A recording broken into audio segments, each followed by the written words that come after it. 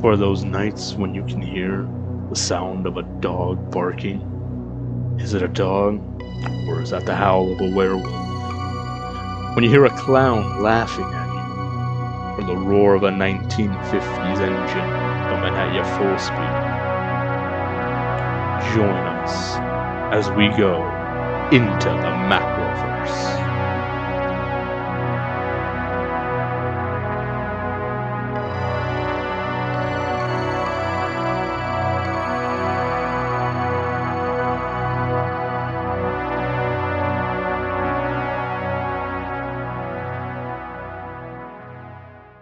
All right, everybody, welcome to Into the Macroverse. My name is Levi Hill. And I'm Jacob Willett. And welcome into this journey into a deep, in-depth look at the cinematic universe of Stephen King. And this week, we're going to be talking about the film on Netflix, 1922, which is an adaptation of the novella. So that's what it's adapted from, was the novella. Yeah, it was a novella. It was made from the novella. Okay, I always kind of forget the difference between novel and novella. Not gonna lie. I think the only difference between a novel and a novella is the fact that a novella is like more of a short story than it is a actual novel. Okay, so it's a short story, much like The Body is for Stand By Me. Yeah, it's essentially more like a instead of let's say 130 page, like maybe 60 or 70. So we're going to be talking about this, and I would like to mention before we really get into it, this film does feature a common actor that we have seen multiple times in the Macroverse, and that is the ever reliable Thomas Jane, who, if you don't recognize him, was in The Mist and was in Dreamcatcher. Yes, he was one of the main characters in Dreamcatcher. And are we talking about the short series, The Mist, which I'm assuming they canceled, by the way? No, we're talking about the actual feature-length film, one of Stephen King's greatest movie adaptations, just solely based on money alone. Yeah, the 2007 one to be precise, correct? Yeah, that's the one. I do want to talk about the series at some point, though, because I've been waiting patiently for about 6 years now, waiting for another season, and I don't think they're doing it. Nah, I think it's safe to say that they canceled that one out. So sad and so It really, frustrating. it really is. But I think that we should really cross-examine them together and just see what. But that's for a later episode. I'm good with that, yeah. Stay tuned for the next few weeks, because we're going to have a lot popping out on a bi weekly basis every Friday at 7 a.m. Pacific Central Time. That's what we are, correct? Pacific Central Standard. I don't know. We're California time. California time, yeah, close Yeah, enough, I guess. yeah, yeah. But yeah, But let's what are your initial thoughts on this movie? So I remember I watched this back when it came out on Netflix, because it was an original in 2017, and all I remember was that it made me very uncomfortable and kind of made me hate rats. And upon revisit, I really wasn't initially like I didn't really like it to start off with, and then it kind of grew on me over time. I mean, I would say the editing is pretty decent. There is some good sound design, and just the sheer amount of rats. I don't know if they CGI'd them or if they just filled a room with rats and let them feel free to do their thing. But it definitely is a film that feels very grimy and uncomfortable. And that's kind of what Stephen King always kind of tries to do. Yeah, and I really like the settings for this film. Like they really mastered a lot of the design and like the backdrops of all the shots, which I thought was masterfully done. And I just kind of wondered, about the rats, like you were saying, like as a director, do you just walk up to someone like, "Hey, don't mind if we infest your building for a bit? We got to shoot the scene." I mean, I'm sure Jared Leto would be perfectly happy with this, considering his whole Suicide Squad rat extravaganza, which I'm sure some of you out there have probably heard of. But yeah, I don't know the movie magic they do to make these rats bite off the udder of a cow. That's a lot of, I don't know. But we're gonna find out more about that when we talk deep into the story. So don't Yes. go anywhere.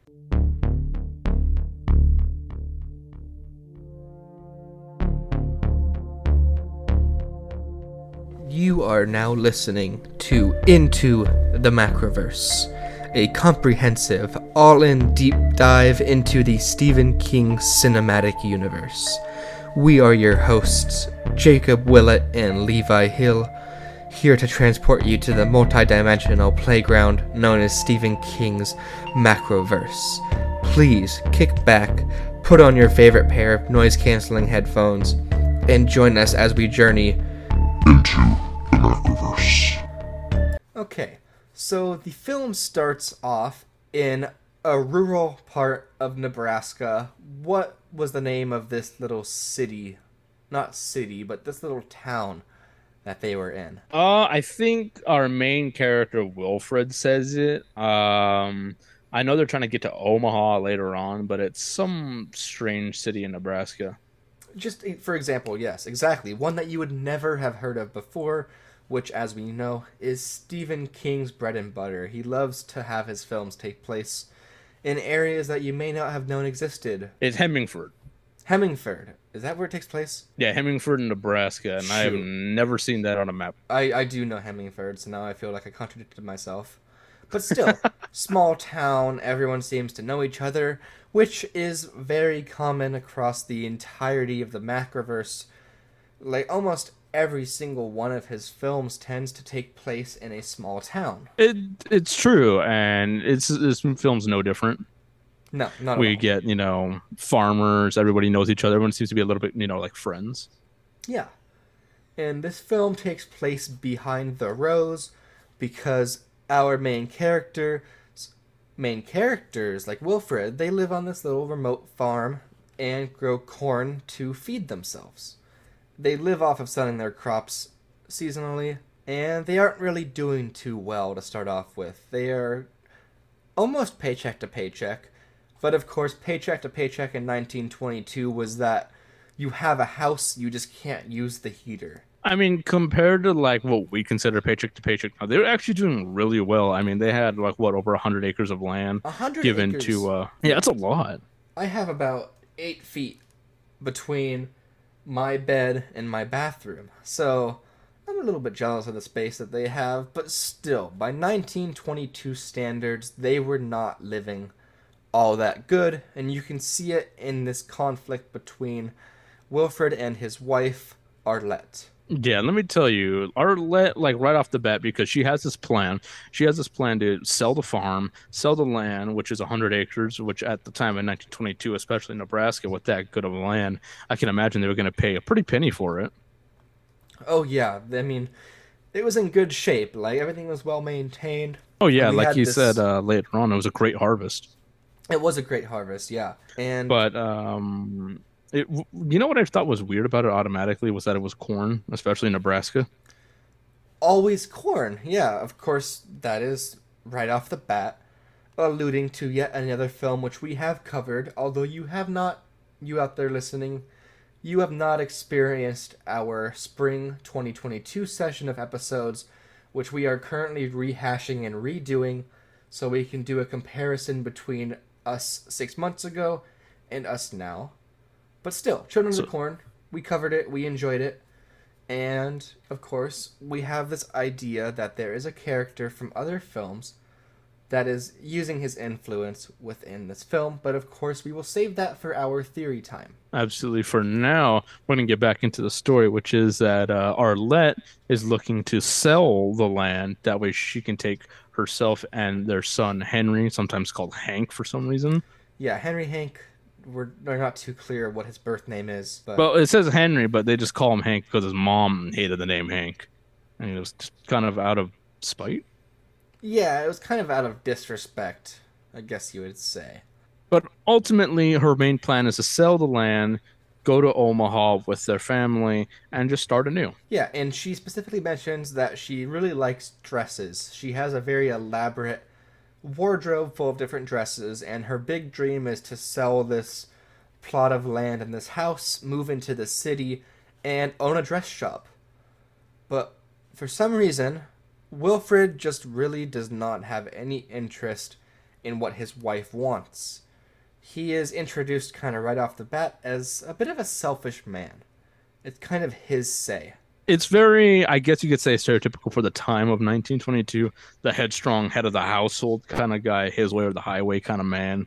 Very Yes. down to earth, ready to get, you're not afraid to get some dirt under his fingernails. Yes, but still, of course, very patriarchal for the time.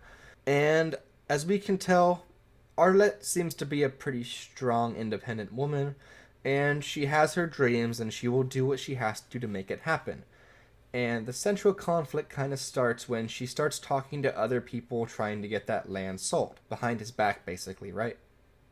Yeah, so what happened was, we learned because he's actually telling this from the point of view of him inside of a hotel many years later, and this is just him looking back onto what happened in 1922. And what happens is she gets this land inherited from her father and is in sole custody of this land and wants to do what she will with it, with or without, yeah, his approval.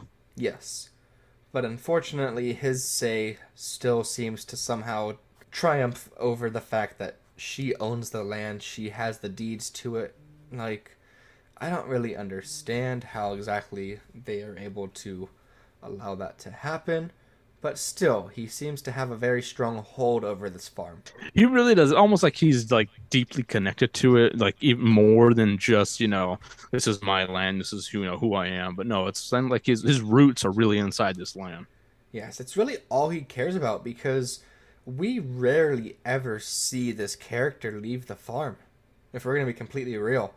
Oh, yeah, definitely. I mean, he only goes out in case of an emergency, and even then it's, to pry him away from that.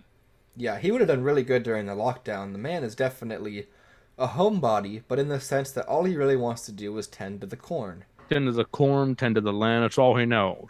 And I Yes. will say one thing that bothered me in watching this entire film was the fact that he didn't open his mouth the entire time he spoke. Yeah, he spoke like he was chewing on like a big wad of chewing tobacco. The And it whole was. film. I mean, he does spit a lot, so maybe he does chew a lot of tobacco. But either way, like, open your mouth and fully enunciate what you're trying to say.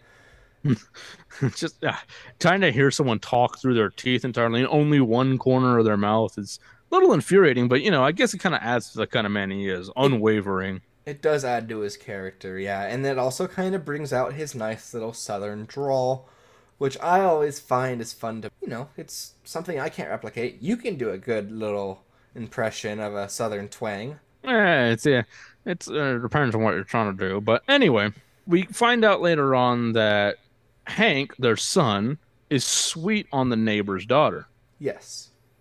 and her name is Shannon, and they've been talking to him for a while. He's 14, she's 15, and her parents have a decent relationship with both Will and Arlette. And it's not like they don't know each other; they're practically neighbors. And Yeah, he's really not on board with the mom's idea either. no, he's not. He does not seem to really approve of it at all because he's mostly wanting to stay there because of the ulterior motives of him not wanting to be that far away from Shannon. But also, it seems like he enjoys the work he's doing with his father. Yeah, it alludes to him later on that, as Wilf said, Wilf is what they call Wilfred because that's the most creative name on the planet. It's really lazy. It's just trying to be monosyllabic. Like, just say Wilfred. Use the two syllables, because Wilf sounds like a couple other words that have some interesting abbreviations.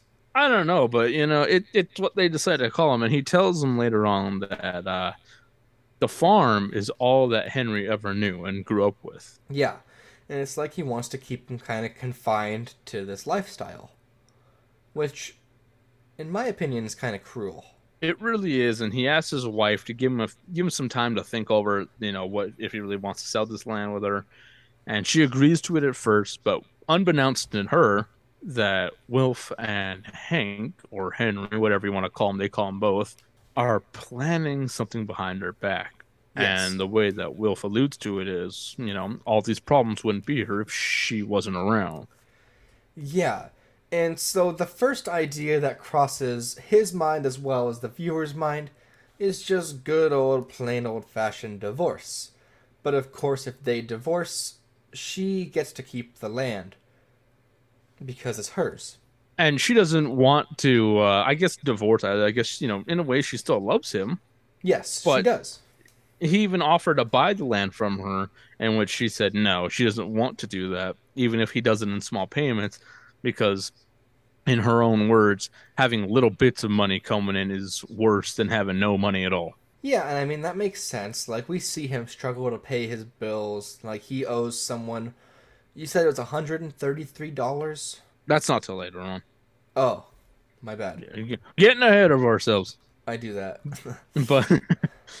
But yeah, so she doesn't want to sell this land at all. She doesn't want to move from her own position, and that's when Wilf starts putting the thoughts inside of Henry's head.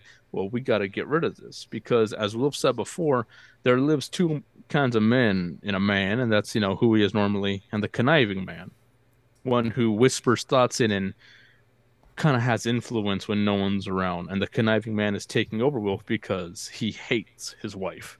Yeah, he really does hate his wife, and It, it's upsetting. she did seem like a really honest person. And we see that in the time that, Wilf is trying to convince Henry. Henry's kind of standing up to his mom and, her authority over him to the point where he says, "Leave off, you're ruining this family." And she gives him, a nice peppering on the cheek. A really hearty slap, like that was no joke. No, that was enough to make a grown 14-year-old boy that looks 17 cry. Oh, absolutely. That's some meat to that slaps. It was hefty. Yeah, that was like you had a sandbag in your hand. She hit him. I mean, when she reeled back, she really reeled back, slapped him right across the face, causes him to cry. And we see that kind of sets it in that Henry decides, all right, yeah, let's kill her. Yeah, it's really scary that all it takes is a little bit of good, good old fashioned corporal punishment. I mean, I'm not one to say that you should smack your kids, but if they're getting up in your face like that, I feel like she really wasn't being harsh with him in a way. But that's just me at the time, and especially in 1922, you probably did a lot worse to children back then. And I mean, he was a 14-year-old boy, and we don't get the impression that these parents ever hit their kid. But I mean, he's 14 years old, getting a little bit too cocky and standing up to the only authority in his life. So even though I don't agree with anything involving hitting or punishing kids, he's a teenager. So a good little slap across the face in this instance is kind of valid, especially for the events that follow. I mean, and the fact that he was really right up in her, she did what I guess what she had to do. But that they decide to have their plan.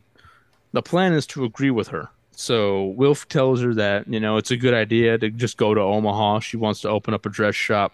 Will's going to get a decent education, and Wilf is going to take a job as a mechanic. Yeah. This leads her to want to celebrate, as anyone would, as she said that the boy talks sense into the man.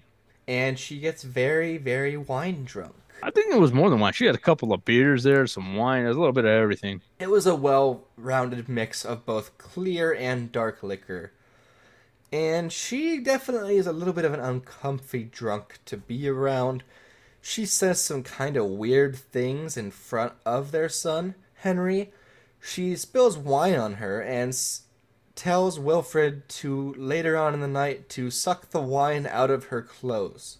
And she does also talk about her son's relationship with Shannon and is kind of implying them to do things, saying it's okay, which, it really isn't. And that does leave a mark on Henry. He doesn't want to hear that. He doesn't want to hear this nastiness coming out of his mother's mouth. It's indecent, especially for, Yeah, a 14-year-old. very indecent, especially because I mean, 14 years old and in the 1920s, the sex education was rather lacking. I would have to imagine. And the fact that apparently, as they said, 14 is not too young to get married around them parts at the time. Which is scary to think about because as a 14-year-old, I don't think I had any interest in any of that whatsoever. Oh, absolutely not. I was way more concerned with like video games and stuff. Exactly, because that's all you really need in life. At least at 14 years old. Eh, Like, 14 years old, yeah, and then you don't really have that much experience to, be getting married or raising children. But at the time, maybe it was different in 1922. yeah, we gotta look at that from a century before. We gotta look at it in antiquity, I guess you could say. It's been 100 A good, years. good 100 years. Almost exactly, actually, because this does take place late summer, early fall, if I'm remembering Hmm, correctly. how convenient. Yeah. Very convenient. Yeah, we are basically 100 years to the dot right now. Hmm. So that night after Arlette goes to bed, she's clearly passing out drunk, can't handle her own alcohol with the amounts that she consumed. That's when they get together and get the plan. Yeah, and personally, I think there are much better ways to resolve this situation than murder. But Wilfred and Henry have, or Hank, I don't know, have seemed to make up their mind that this is the only way, which I think is a little bit of an over escalation. But still, they start scheming, start dreaming, and they're basically ready to kill her at a moment's notice. Imagine that 100 years ago, you're like, well, knocked out my shoe, better go kill somebody. Yeah, it's rather insane that it's like a land dispute. Like that's all it is. And to me, I'm just like, it does seem like they're going to drastic measures to get this land when I'm sure if he could afford a lawyer, any lawyer could have at least gotten him something because he is the husband. Yeah, and I'm pretty sure in the 1920s, especially with marriage, once you marry a man, they kind of tended to take over the property. They tended My to take over a lot, even though her lawyer assured her that the land is hers. There's always some sort of say, especially back then, because, culture was a lot different than what it is now. yes, and not in good ways. No, it wasn't. So it's hard for me to imagine that there was no other solution aside from murder. But that's what they decide to do. And Wilf goes ahead and gets himself a kitchen knife. He wants to be a Michael Myers for a little bit. Yeah, a very And bland, basic kitchen knife, but I guess it does the job for simple old wanna live off the farm Wilfred. it does. And this is evident because even Henry makes a comment about it, saying, why can't you just use the pillow? And he says, it's going to be too slow. And she's going to suffer too much. And, funny that he Yeah, takes that into account when he's going to stab her. yeah, because personally, I think being stabbed in several spots would be a lot more painful than a good old smothering. I mean, you've seen the Three Stooges movie, or maybe you haven't, but I remember that pillow scene from when I was a kid, and it doesn't seem like the worst way to die. I mean, I'm sure it sucks, but I'm sure it's better than being lacerated. And so yeah, I can imagine that. And I'd rather have a good little pillow cuddle than getting chopped up. Exactly, at least you're dying in some comfort. And Especially if it's so one of those nice memory cooled pillows. I think they just had feathers back then. That's not as cool, especially if you start choking on the feathers. But either way, we forgot to mention that Wilfred is now using his son's crush on Shannon to manipulate him into going through with his plan, saying that if they move, he's never going to get to see Shannon again. And I think that's really cruel because he knows how much he likes Shannon, especially with the wife's comments and whatnot. And he Yeah, tells him that they will surely break up and he will never see her again. yeah, pretty terrible thing to say to your 14-year-old son, especially when we're assuming that this is Henry's first real love. Yeah, it's starting out puppy love. He's just figuring out the world. I'm sure this means a lot to him. And he just kind of manipulated it, just like his wife is manipulating all kinds of other things. So, in a way, he's just as bad. Yes. And so we get to the night of the murder. She is dead asleep, very, very drunk, and Wilfred gets the knife. Henry gets a burlap sack, and they go upstairs, cover her head, and Wilf misses a few times the neck. yeah, he instead just gave her little, like, non fatal slits around her throat, which is just infinitely more painful. And she struggles. She really struggles to not get killed She's here. suffering. She's crying out, fighting back, and they're just trying to get this thing over with. Eventually, they get, the kill. They just slice her neck open. She dies, and they're just laying there tired. I think smothering would have been a lot better. But at the same time, Wilfred has a gun. Like, we know he has at least the Winchester rifle. Maybe not at this point, we don't see it at this point. But you think a live off the land, take care of cattle, and tend to the corn type of guy wouldn't have a pistol? in his nightstand or something like that. Like, Shotgun, lever action at the time. It's standard. yeah, and I mean, I get that the shotgun would have made it kind of hard to cover up the murder because, of course, their plan is to cover up this murder.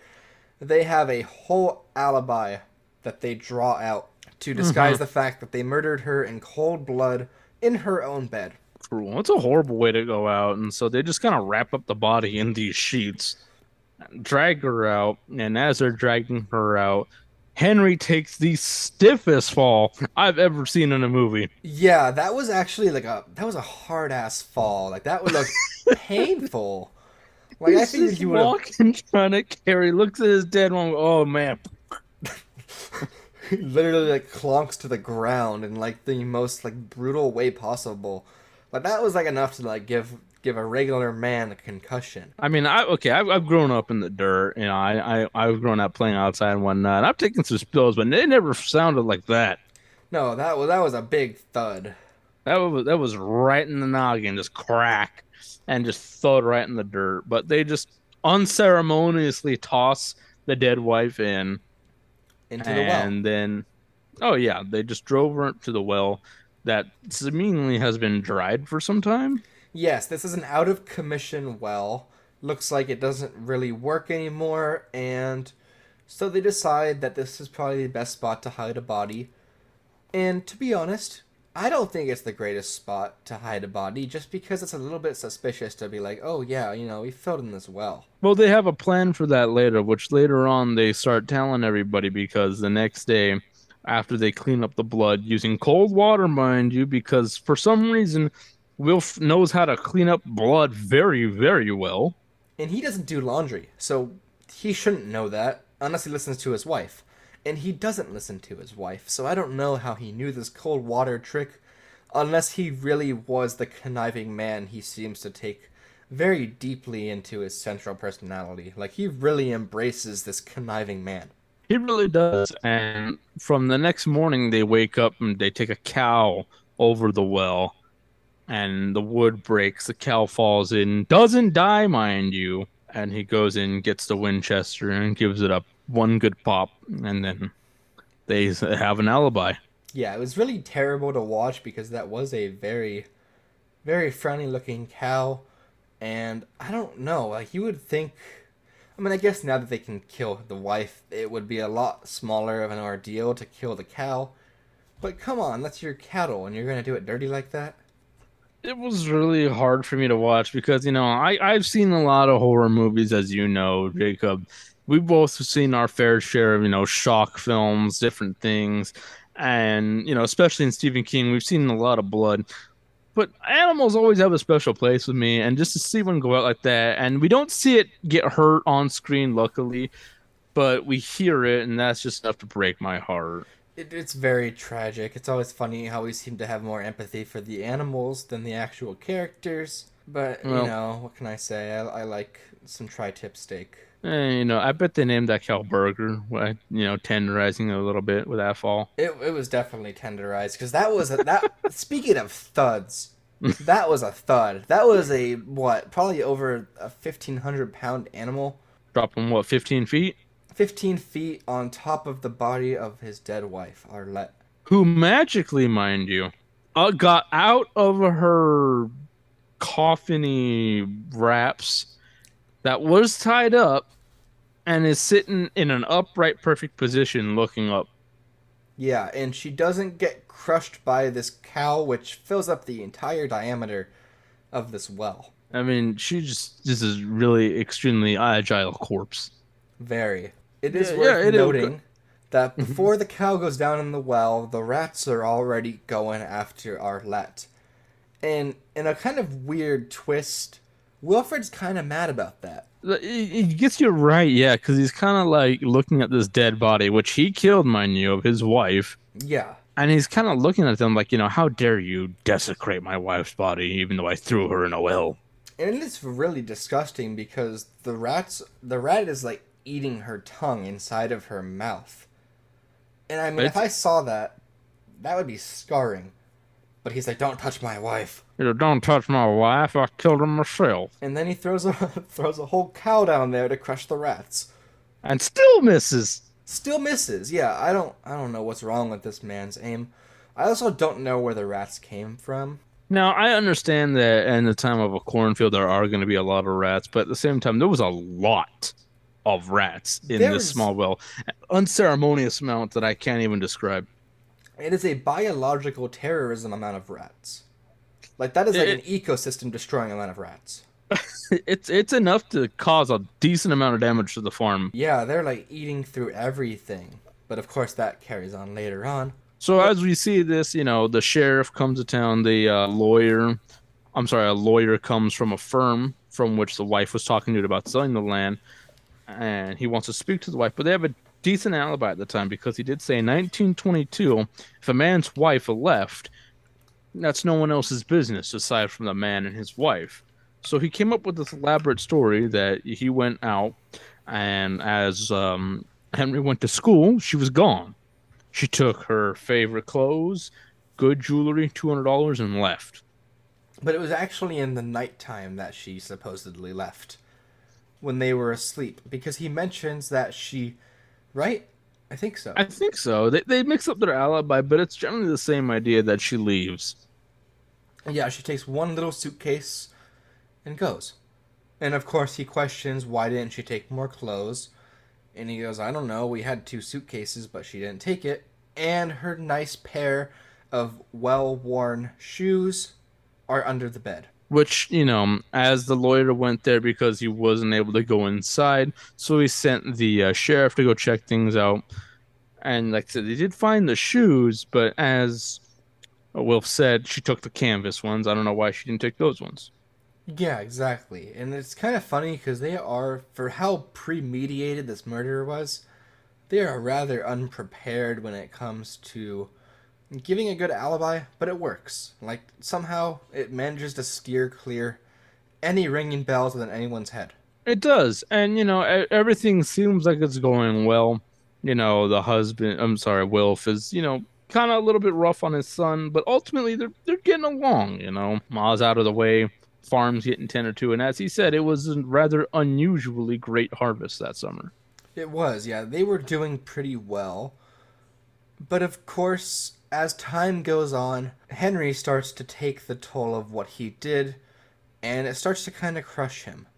But before that, it's worth noticing these are some very sweaty characters. Throughout this whole movie, I just felt grimy. I Yeah, needed a shower. exactly. They were just covered in dirt and constant sweat. You would think that driving in someone's truck wouldn't be as hot as it was, but they came out of that truck, the lawyer and the farmer, drenched. Is Nebraska hot? I've never been in Nebraska, Jacob. This I've never been there, so I wouldn't know, but I No, we do both. assume. One day we should go check it out. We'll look at the children in the corn. Yeah, we should go find where they filmed it. Go speak to the children and be like, "Where are you now?" After that film. That's a future episode. Yes. But for now, we see that, Henry has made a drastic mistake. And what is that mistake? Well, based on the rather, how might you say, rather non-wholesome comments his mom was making about how sweet he was on Shannon, turns out he got her pregnant. Yep, he took his mom's advice to heart like it was her last dying wish, and went and got this girl at 15 years old pregnant. And I don't know about you, but I don't think anyone's ready to raise a child at 14 and 15. I can't imagine, especially when they are eating really British at the time. Like they are not eating good. They are sitting Beans there. on toast. They are eating beans and toast and sausage. Hearty. Very hearty, and it really shows like how much they really did need their wife to assure their quality of life, because she was kind of guaranteeing it. As we see in the days after her death, everything just starts to go wrong. It really does. I don't know about you, but you know what, Jacob? The next time I see you, I'll make you some beans and toast and sausage. I'm okay, but thank you. I'll even microwave it. You'll even microwave it? Oh, thank Oh you yeah. so much. Oh yeah. But as we see here, it's clearly shaken up. Wilf is mad at Henry because, they already have enough on their hands as it is, trying to keep this farm going, trying to keep their lives afloat and dealing with the stress that they murdered, the mom and wife. Only now they have to deal with Henry saying that, yeah, I can be a dad. You guys said it wasn't too young for me to marry anyway. And she didn't even take into account Shannon's parents, what their opinion was. And we find out that Harlan Corteri, which is Shannon's dad, he's really, really not happy about this. I mean, I can't imagine he would be happy about that. Like, that is not something that he wants his daughter to deal with. And I'm sure, like, the lack of care that the other parents have about it makes it worse, you know? Without a shadow of a doubt, I mean, these become people who basically have nothing, and these are their neighbors who, we won't lie, they're living uppity up. Their crops are doing just as fine, but they're seem to manage their money a little bit better. Yeah, they seem to be getting it kind of all right. They know what they're doing at least, but not enough to raise the child of their child. And, from that perspective, they come over because there was a good harvest that year. Everyone had a little bit of pocket change, and Harlan's rather upset and tells Wilf that he has a plan. The plan is they're going to send their daughter away to a Catholic school for 4 months. She's going to have her child. They're going to put it up for adoption, and she's coming back home. Yeah, basically punishing Hank slash Henry for his very irresponsible choices, but also punishing Shannon. Yeah, they are, but at the same time, I look at that. And I don't think it's that bad of a plan for what, the times were. I mean, there could have been a lot worse done. But Fair. just removing her from the situation and taking her to a facility where she would have given birth to that child, in a fairly safe environment. Yeah, not in a house infested with, later on, rats. I don't know if they really get rats, but I just assume there are rats everywhere. At least in Wolf's mind, there's rats everywhere. Yeah, exactly. But during this discussion, is that when they start to discuss the money aspects? It is because that is when the same conversation that Harlan says sending her to this school is going to cost them $300. And he knows that Wilf doesn't have that kind of money. So he says $75 is your share. Yes. And then did you convert that? I believe you did. I did. Do explain how much it's going to cost now. All he was asking for was $1,322 for getting his daughter pregnant, essentially. Yeah, we use that little conversion calculator that we like to use for old films just to get an idea. And I mean, for a family like this, 1,300 bucks is a lot to ask for, but also It's very much a valid thing to request. absolutely. I mean, this guy really just turned, their daughter's lives upside down. And he's definitely in no way, shape, or form prepared to be a father. I don't think she's prepared to be a mother at all, just based on how the characters are, because even she commented that, you know, Henry was acting really weird for the past few days, and she suspected that maybe he was sweet on another girl, which got her kind of, upset. But it was just, I think, the stress that he murdered his mom. It was the guilt of the realization that he did something he should never have done. And I think at this point he starts to kind of realize who his father really is. And he's And not a good man. no, he's not a good man. And is this when I almost said Harold? Oh my god, I'm so used to using that H word. That is when I think Hank runs away, correct?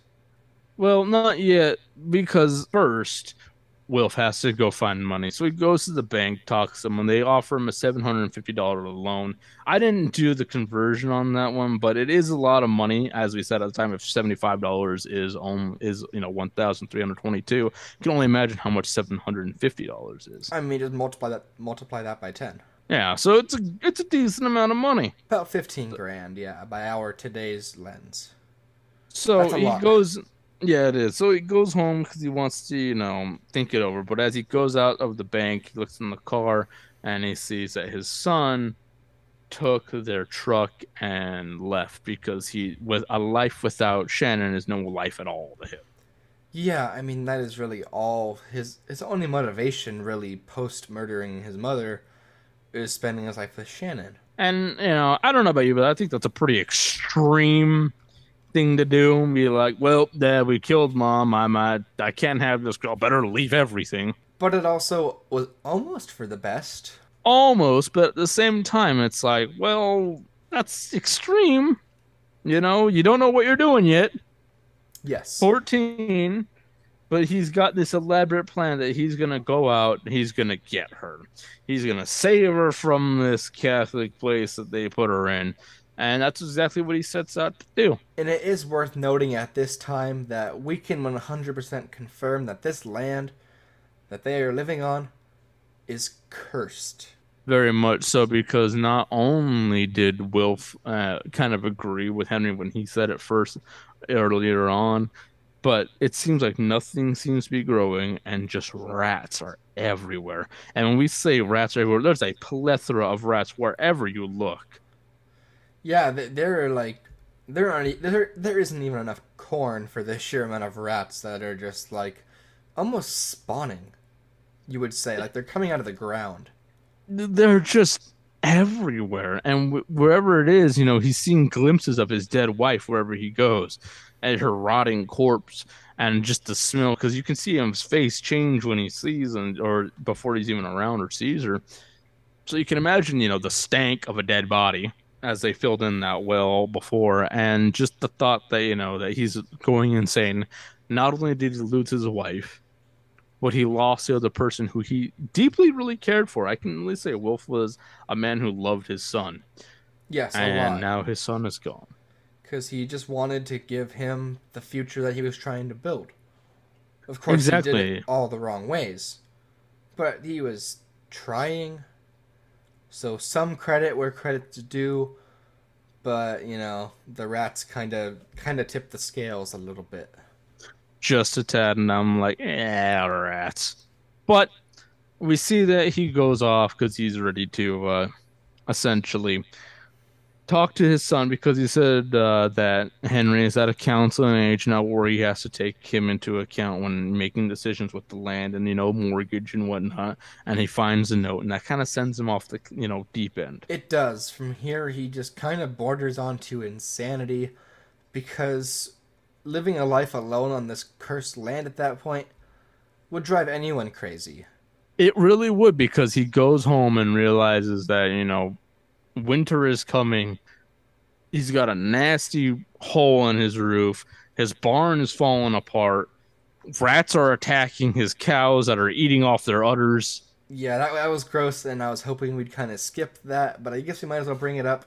He wakes up one night to hearing a bunch of terrible groans coming from his barn, goes in there and just sees yet again a plethora of rats, and Just so nasty. they are eating these poor trapped cows alive. And then he realizes that for some reason there is a pipe in this barn that directly connects to the well. And this So, proves, sorry, no, go ahead. just how rushed his plan was because he didn't consider the smell and that terrible, terrible stench of death that would radiate from that pipe into the barn and also give these ever spawning rats away into his livestock. And so he goes and creates a bunch of cement in a bucket and fills the hole up to keep his cows from being eaten alive. Well, at least he took care of the cows. Yeah, at least he cares about the animals.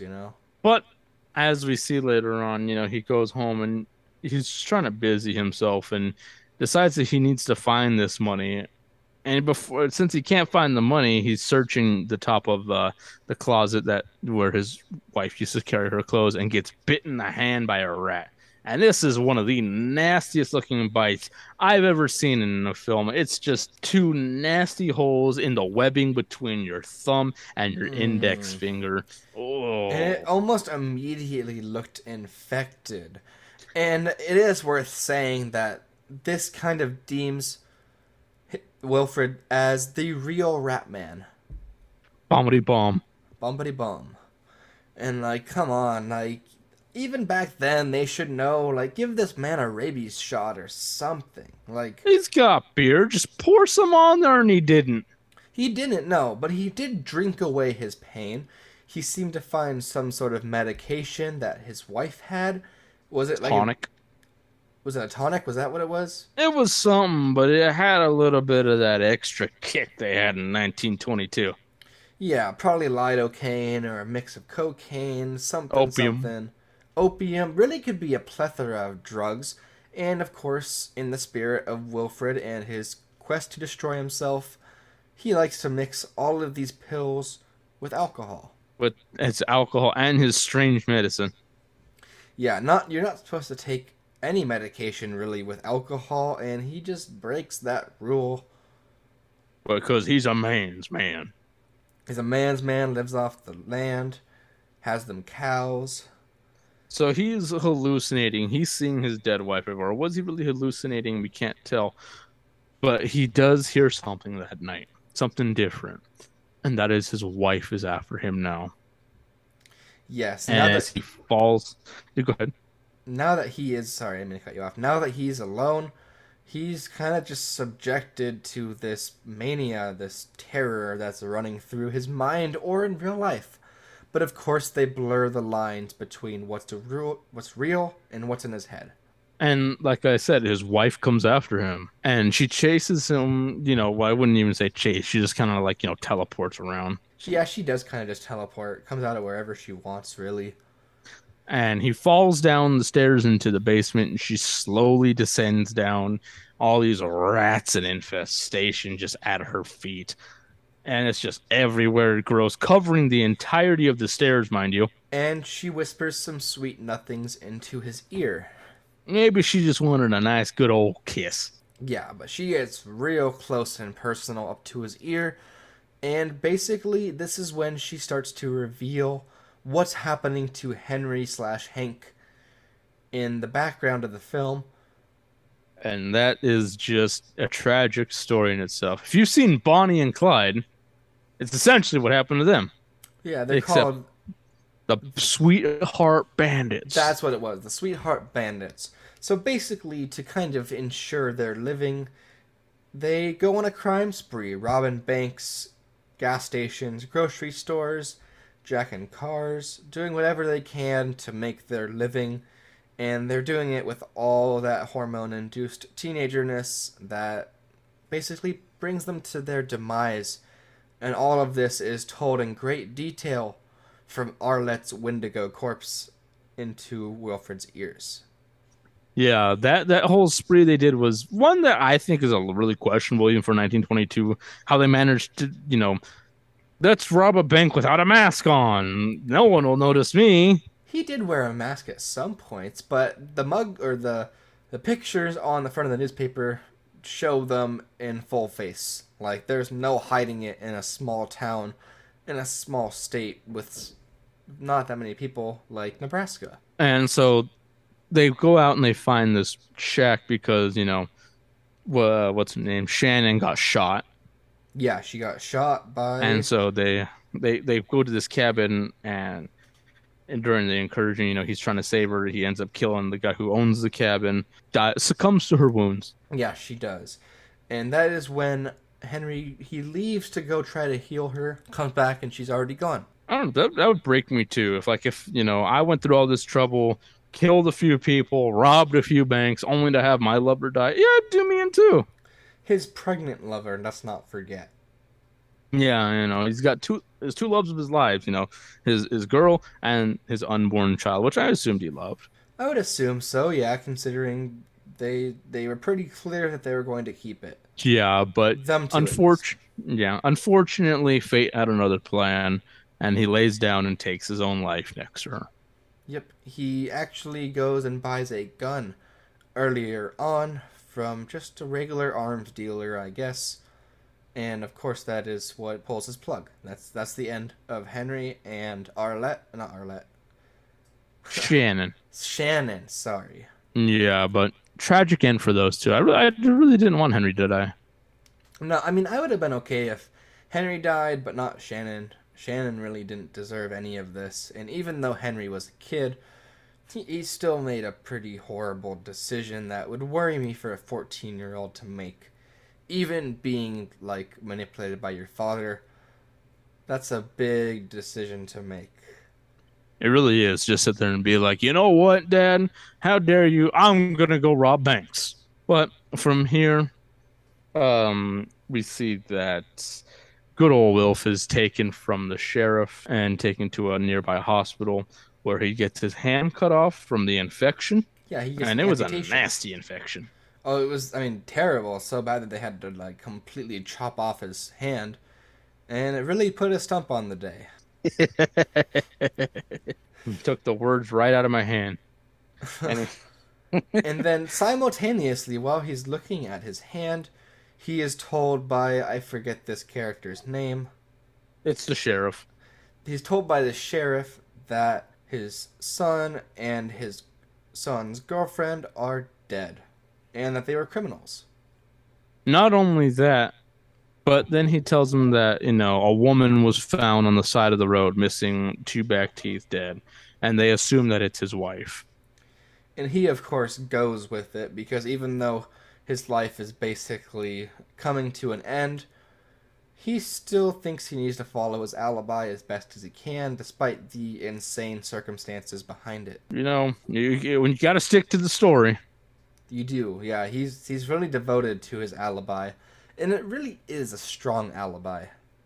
It is. It's one that is really unwavering and that you can use in any situation, in my opinion. I think that it's one of the most powerful alibis because at the time he had everything right. Women did just walk away from their husbands at the time. He had a decent reason for covering up the well. Almost, even though everything was a little bit rushed, it was a good story. It was, yeah, and it was like I wouldn't say it was bulletproof, but he's even so convinced in his connivingness that early on he's like, "Sheriff, why don't you go look in the well and see what I'm talking about?"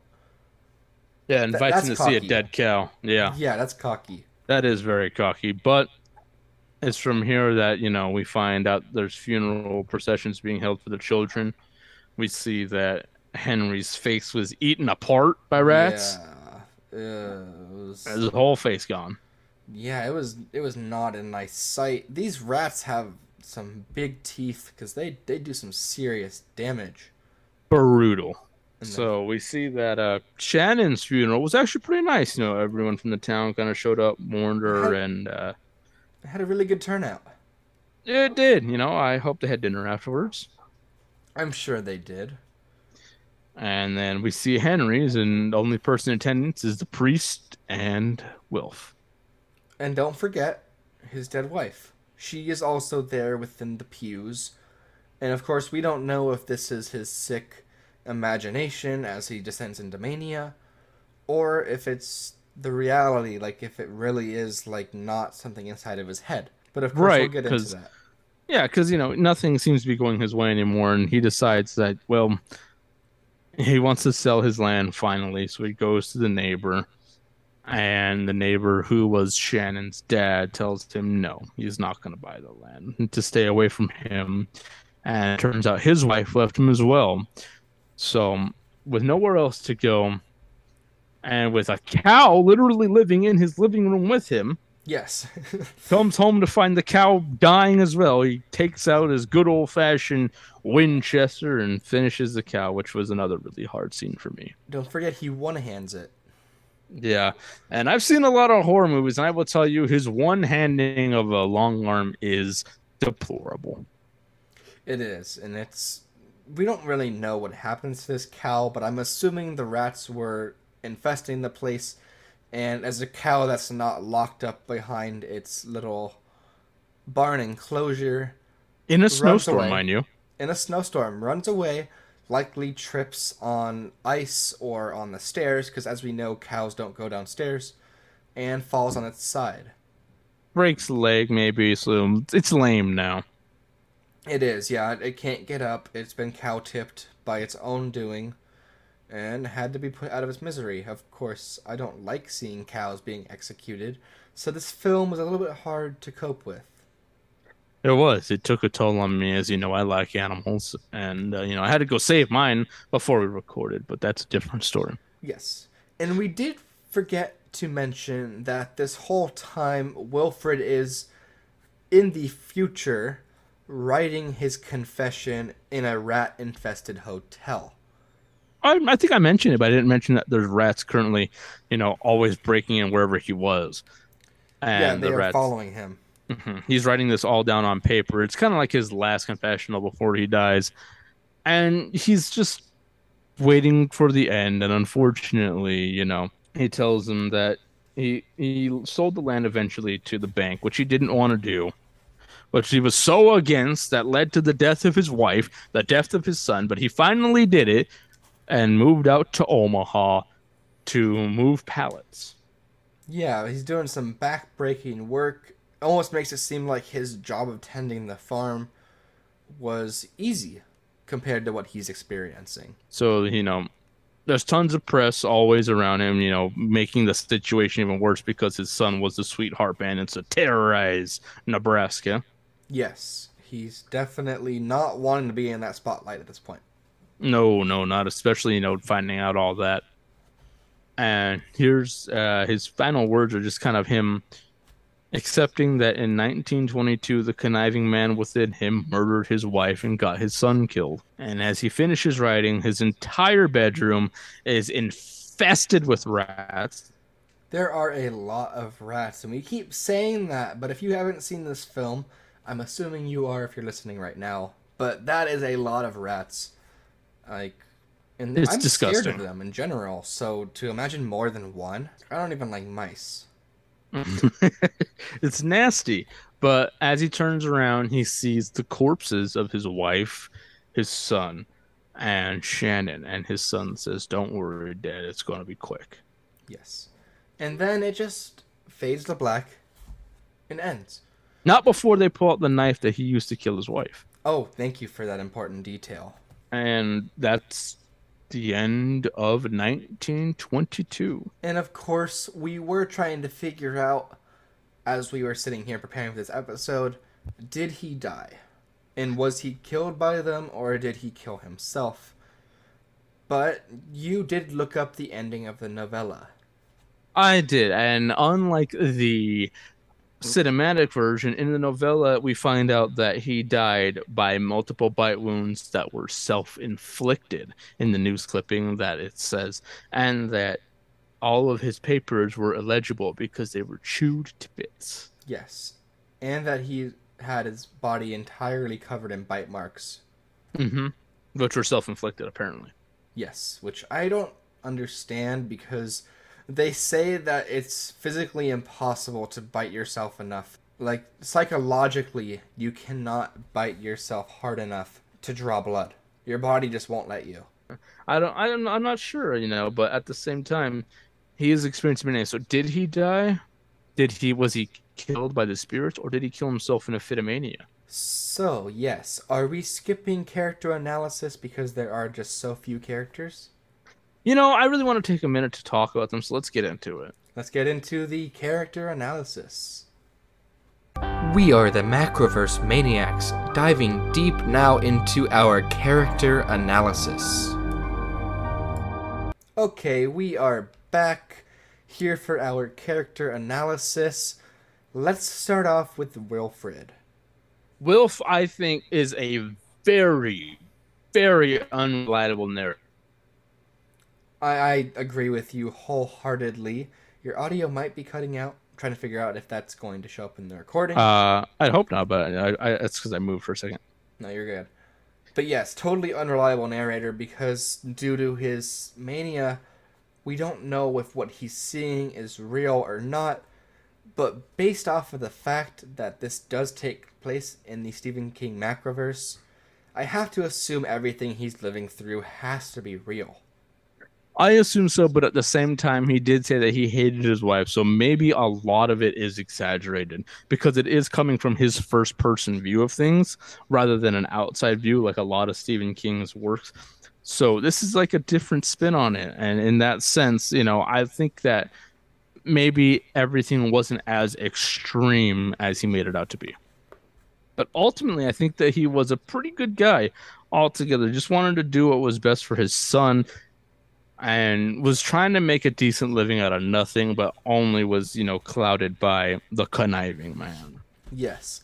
He was also a very strong victim of the American individualism, the ideology that you can't take help from anyone else, that everything you have to do has to take place within what you want. The self-made man. The self-made man works hard 9 to 5 picking corn, planting crops, and ultimately just living off the land. And he's Blue very, collar. yes, he's very, very stubborn in his ways. And I agree with that, but for what it's worth, I think Will did what he could, even though he's kind of a bad guy. He's both the protagonist and antagonist in his own story. That's true. I like that spin on that, actually, because he Hmm. is. And now, what's your thoughts on Hank? I do feel bad for Hank because, I mean, he really was just a victim of his father's doings. Like, I mean, he's a 14-year-old boy, not used to defying his parents because, as we can tell, that whole situation at the dinner table with Arlette was not a usual occurrence. He doesn't usually lash out. Is usually a pretty obedient kid, willing to work with his family to do what's needed, making the sacrifices that have to be made. Yeah, I think that he was a huge victim of circumstance, was the wrong way, and because of the extremity that his father took to, let's just kill your mom. I think that played over and clouded his judgment when it came to the whole deal with Shannon, who I'm going to talk about next, and his decision to run away and become the Sweetheart Bandits. Okay, yeah, let's get into that. And with that, that leads us into Shannon. And I think that above all else, she was the real victim of this story, aside from the mom, who, was portrayed as kind of mean, kind of really harsh woman. Yeah, for real. Kind of indecent at times, especially drunk. Very rigid in what she wants as well. But also, I kind of admire her dreams a little bit more than those of our main character, Wilfred. But with Shannon in mind, I think that, she really was innocent of everything. All she did was care about Hank and did whatever it took to be with him and tried her best to make him happy. Did what Yeah, was best for her, and with the social standings at the time, that was her man, that was her lover. And he came back, he robbed banks enough to go find out where she was, get a car and leave with her. And I think that she was just doing what she thought was best. And it might not be the best decision for a 15-year-old to make, but she was also in distress and pregnant from this kid, so she was just a huge victim of circumstance, I think. she was. Sorry, I think earlier I was kind of still talking more about Arlette. Hmm. I'm sure you realize that. But no, she 100% is the true victim of the story because she was an outside force that was dragged into another family's set of fateful circumstances. She was. Speaking of faithful circumstances, let's talk about Arlette. What do you think about her? So, like I was saying before, kind of indecent, kind of also firm in her ways, but she had a vision because no one really wants their son to grow up working for their father their whole life and doing, living in a sheltered little bubble. She wanted to bring him into the city, start up a dress shop, and give him basically a life he's never seen before. A chance. A chance, yes, to experience something different, rather unconventional for some small town Nebraskans trying to live. It really was, and you got to respect her in that sense. And the kind of fight she had in her, because she fought off essentially a grown man and a teenager, and that's a lot to fight off That is a lot to fight off, while especially drunk. when you're still liquored up in multiple forms. Like she was drinking probably whiskey, for sure beer, for sure wine. We never did find out though if he sucked the wine out of the shirt. No, no, and I think the shirt was pretty covered in blood afterwards. Yeah, and I'm sure that was left for just the rats. They were Oh the ones yeah. that got wine drunk after. That's why they were eating everything. Exactly. They were like, this is a hint of grape and a little bit of steel. And they're like, hey, Ratatouille, do you taste that beer? Oh my god, yeah, now there's an alternate universe where one of the rats gets a taste of fine Nebraskan wine and a nice Nebraskan mom. and decides they want to leave their small town and start up their own little restaurant. They should hire us. They should hire us. Yeah, I would. I have restaurant experience. I would do great. But you know what? With that thought in mind, I really don't think there's any other characters. We could talk about Hanlon, the Shannon's dad, but I don't think they really had a part to play other than, he was just a grieving man from circumstance. Yeah, they were just more victims caught in the way of this family's fate.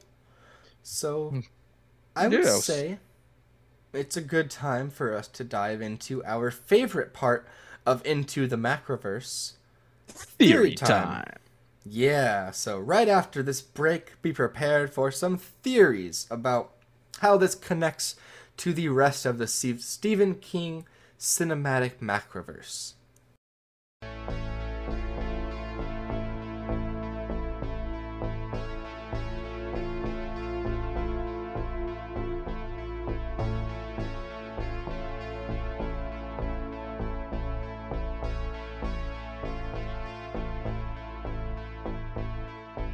We've talked plot, we've discussed the characters, and by this point, you know how we feel about this Stephen King adaptation.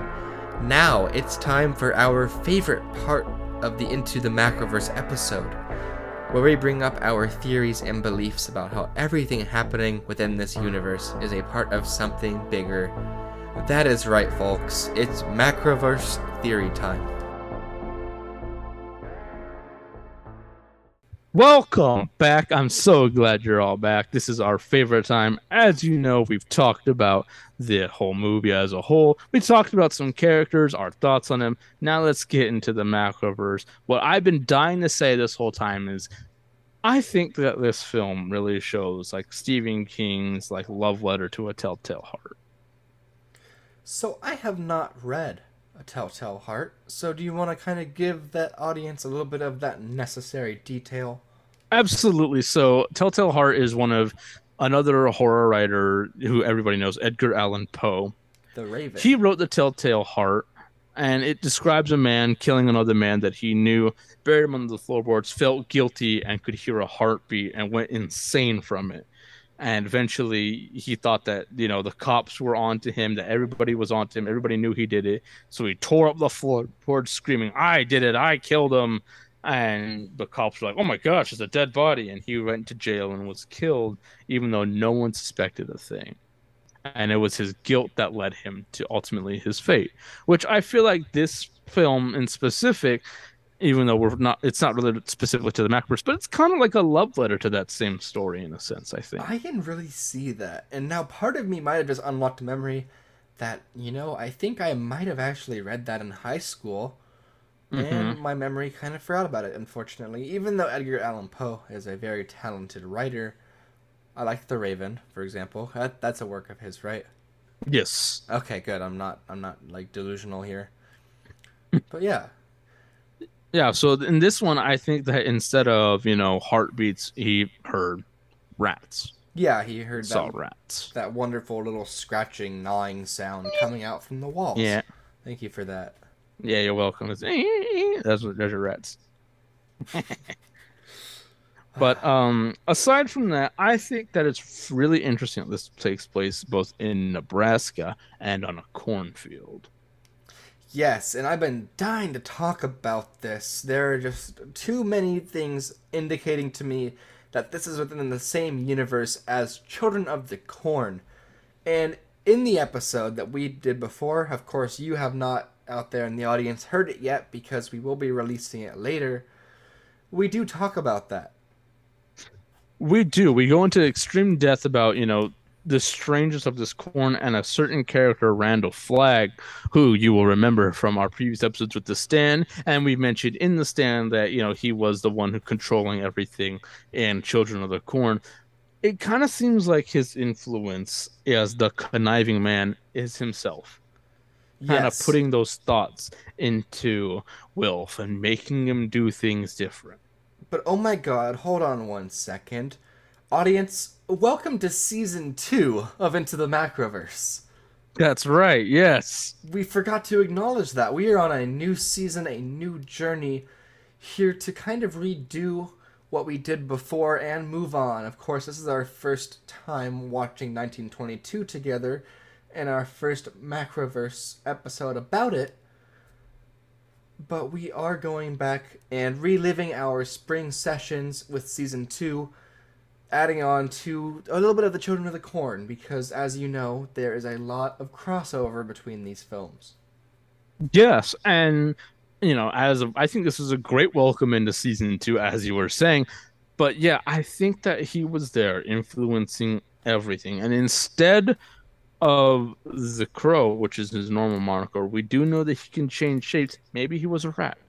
But as well as that, from the stand, we do have Ratman. And from what we can tell, Randall Flagg did give that kind of power that Ratman had, or at least that sphere of influence to Ratman. And so who's to say that he can't change from crows to rats when he wants to? Exactly. And I think that it does take place in Nebraska, which is big for me because I'm like everything that Randall does is a lot of it in Nebraska. We do find Nebraska to be one of those central hubs, right next to, is it Maine? Yes, we Maine. we think Maine and Nebraska are two of those central hubs for the paranormal activities in Stephen King's Macroverse. Right. And for me, I'm just thinking that, this really relates because of the mania involved in the fact that he's seeing things. He's seeing his worst fears come to life. His worst fear being the death of his son. Yeah, and that was the one thing that really did push him over the edge. It wasn't the death of his wife. It wasn't the pregnancy of Shannon. Shannon. Yeah, I keep forgetting her name for some reason. Sorry, Shannon. No disrespect. You killed it out there in your role. Literally. Yeah, literally.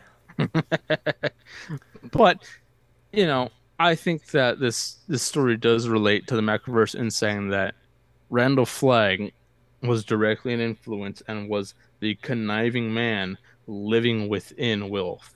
Yes, And and we did talk about this during our watch through because this is our first time actually watching the films together besides the remake of Firestarter.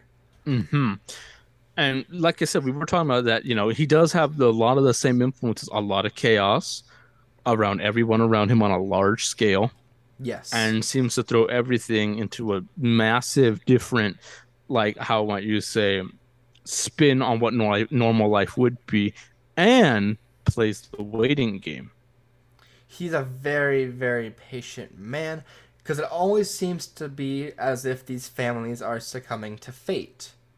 Exactly. And as we've seen before, fate is generally determined by what Flag wants it to be. Yes. And we can also then connect this to the Wendigos from Pet Cemetery. I think we can in a way, but it's also really hard to say because in the same light, people come back differently and they didn't come back differently compared to the creatures in Pet Cemetery. But the reanimating of corpses and seeing them alive again is very Wendigo-ish to me as well.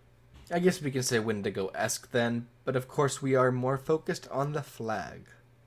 We are, but I do like the fact that you brought that out because if you notice, much like in Dreamcatcher, in let's say, I'm sorry, I didn't mean to mention Dreamcatcher. I got to confuse Pet Cemetery. A lot of the foreground is nasty and foggy. You're right, it is. And the land is, like they said in Pet Cemetery, cursed. Yes, this is yet another Stephen King film where the land is cursed. And I think that maybe you're not far off. Maybe the Wendigo and Flag are in cahoots. Or even Randall Flagg can be the Wendigo. Yeah, I mean, we know he can Yeah, shapeshift, be in multiple places at the same time. Who's to say those three reanimated corpses were not just three different variations of Flagg's shapeshifting? exactly. And we have been seeing that he can make, multiple things of himself. Yes, almost carbon copies. And with that in mind, that leads me to question how far, you know, was Flag willing to go? And did he just do this for fun before he decided to start the stand? Did he was just toying with what he could do? Yeah, maybe this was just one of his initial experiments, one of his test flights, because of course it's 1922, which is much earlier than the events of The Stand, which takes place in the 70s? Right. Right, that's what it was. Okay. So yeah, it's almost like he spent nearly 5 decades trying to practice his craft and just becoming the harbinger of chaos as we've coined him. And what he does is he essentially telltale hearts an innocent man who just wanted to live his life peacefully. Yeah, very true. And with that thought in mind, it leads me to wonder because at the end, there is a question stated by Henry saying that he hopes there is no heaven or hell. That way, there's nothing. But what about Flag? Because we do know that Flag from the Stand originates from hell or some sort of hellish landscape. Right. And that's explained later on in another movie that we're going to do, The Dark Tower. Yes, we do need to get into that beast of a film at some point or And another. but that leads me to wonder, let's say that this is a different pocket universe, like we do say. Are all of them infected by Flag? I mean, there definitely is that idea of corruption within really all these characters. I mean, we have Arletta being a little bit corrupted in maturity, I guess you would say, Right. acting a Too little much bit, rationality. little bit kind of gross and grimy, much like Flag not chooses, but proves he can be in the Stand. And I think that the land, being the land was cursed, like I said, maybe the Wendigos were about it. And being that he is he who walks behind the rose, who's to say that he wasn't there influencing it all as well? So that leads me to question how many universes or lands are infected by the plague that is Flag? And honestly, I have to answer with infinity. Like, we don't really know the bounds of this man's power. But there are just too many clues in nearly every Stephen King film we've seen that he's there always watching. In this film, when he's doing his mechanic job and Wilfred's working, trying to find a new job, the rats are sitting above him on a ledge, just sitting down and watching, observing what he's doing. Just toying with him, playing with his food as we've seen Randall likes to do. Exactly, because he does kind of feed off of that fear of who he is. It's where he also gets his power from, much like another one of our favorite characters. And you're referring to Robert Gray, otherwise Pennywise the Clown. Of course I am. And with that thought, I want to wonder, are they in cahoots? Do they know each other? See, I always have to imagine that they know of each other, but they're almost like competing. But maybe not competing in like an evil way, but in like a friendly type of game. Like how much chaos can you really like do? A one-uppance, if you will. Yeah, just constant one-uppings because of course I personally think that Randall Flagg is the far more superior villain in all of these stories because he seems to have more of this again infinite sense of power. Like there is really nothing that can defeat him besides a big bum diddy bum. But even Yeah. then, we don't know if he was really dead from the conclusion And of the Stand. exactly. And that leads us into, the Dark Tower series and what goes on in that. I'm very excited for that. So is that our next film we are doing next week? I think we should be able to do that. And stay tuned, everybody else, because we're going to start branching out soon from the Macroverse and just Stephen King, and maybe taking a look at some other horror movies as well, and see what we can connect with them as well. And I think a good name for that could possibly be Exit the Macroverse, where we get Beyond the away Macroverse? beyond the Macroverse even could work. I like that as well. I've been trying to toy with it, trying to figure out what has a nice ring to it. But it would make sense because a lot of the horror films especially I've been watching over the past few months, I can't help but introduce that kind of sense of macroverse within them, because like you can really think all of these supernatural forces can tie back to the king of horror, Stephen King himself. Exactly. And, I think it's going to be fun to look at those and just cross-examine them, have a lot of fun with them. And, maybe we'll leave it up to you guys out there. What should our name be? What should come with, beyond the macroverse, exit the macroverse, around the macroverse? Within Let's the leave it up. macroverse, really, like whatever, because we want this to be more theoretical, more speculative, in the sense that there will be even fewer boundaries when we're looking at films that have no relation to Stephen King, but we're going to try to force it. I Because, wouldn't say force. I'd say, we're just having fun connecting some lines, maybe pulling like that one meme that Charlie Day has. We're looking at the screen all weird. But you know what? oh, I I think it's like that gonna. reference. I am a big It's Always Sunny in Philadelphia fanboy. But you But know what? I think it'll be fun. I didn't mean to say force. I more mean in the sense that we're going to try to frame our minds around always having a macroverse perspective. Because I took this course last year at Palomar. It was a queer cinema course, and one of our assignments was to look at films that aren't typically from a queer lens and kind of find a way to pull it into that sense, if that makes sense. Yeah, and that's a lot done with a lot of cinematography as well. You can see like, different horror movies that other kinds of horror movies, always draw back to at least something. And for us in this sense, we're trying to connect the line back to, Stephen King, the laws around here, and see what we can have fun with. And of course, review and get to talk about some pretty awesome movies. Yeah, because we can really talk about any film at this point for as long as we want, but if we have that macroverse spin on it, it's just gonna be even more engaging to us. So stay tuned and always remember, keep asking questions. Always keep asking questions, but we should plug our socials. We did recently, actually, create an Instagram account. It's called Into the Macroverse _ no spaces. From there, you can get an idea of what's to come, maybe some behind the scenes work where we show our live faces, because I'm pretty sure at this point you have no idea what we look like. That's true. And you know what? It's a great place to interact with both me and Jacob. You can share your theories with us. You can share what you want to see with us going with the show, what we can talk about on there. And we always welcome to everything that you guys put out there. And we're always thankful for you guys listening and want your participation into this journey with us. Yes, and thank you for tuning in through this rather long journey. I don't have a timer, but I think we are at least an hour and a half deep at this point. It was, and it was a lot to talk about. It was a great episode. But, It I think was. it's a good time to close it out. I do agree.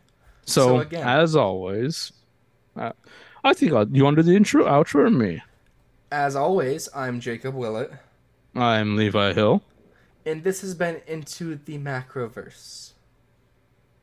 We'll see you next We'll time. see you next time, and over these next coming weeks, stay curious, and again, keep asking questions, because it's these questions we ask that bring us down these boundless rabbit holes of ideas and theories and speculation. And as we always say, don't trust that sound outside. Don't go into the dark because you never know what you're going to find when you enter the macroverse.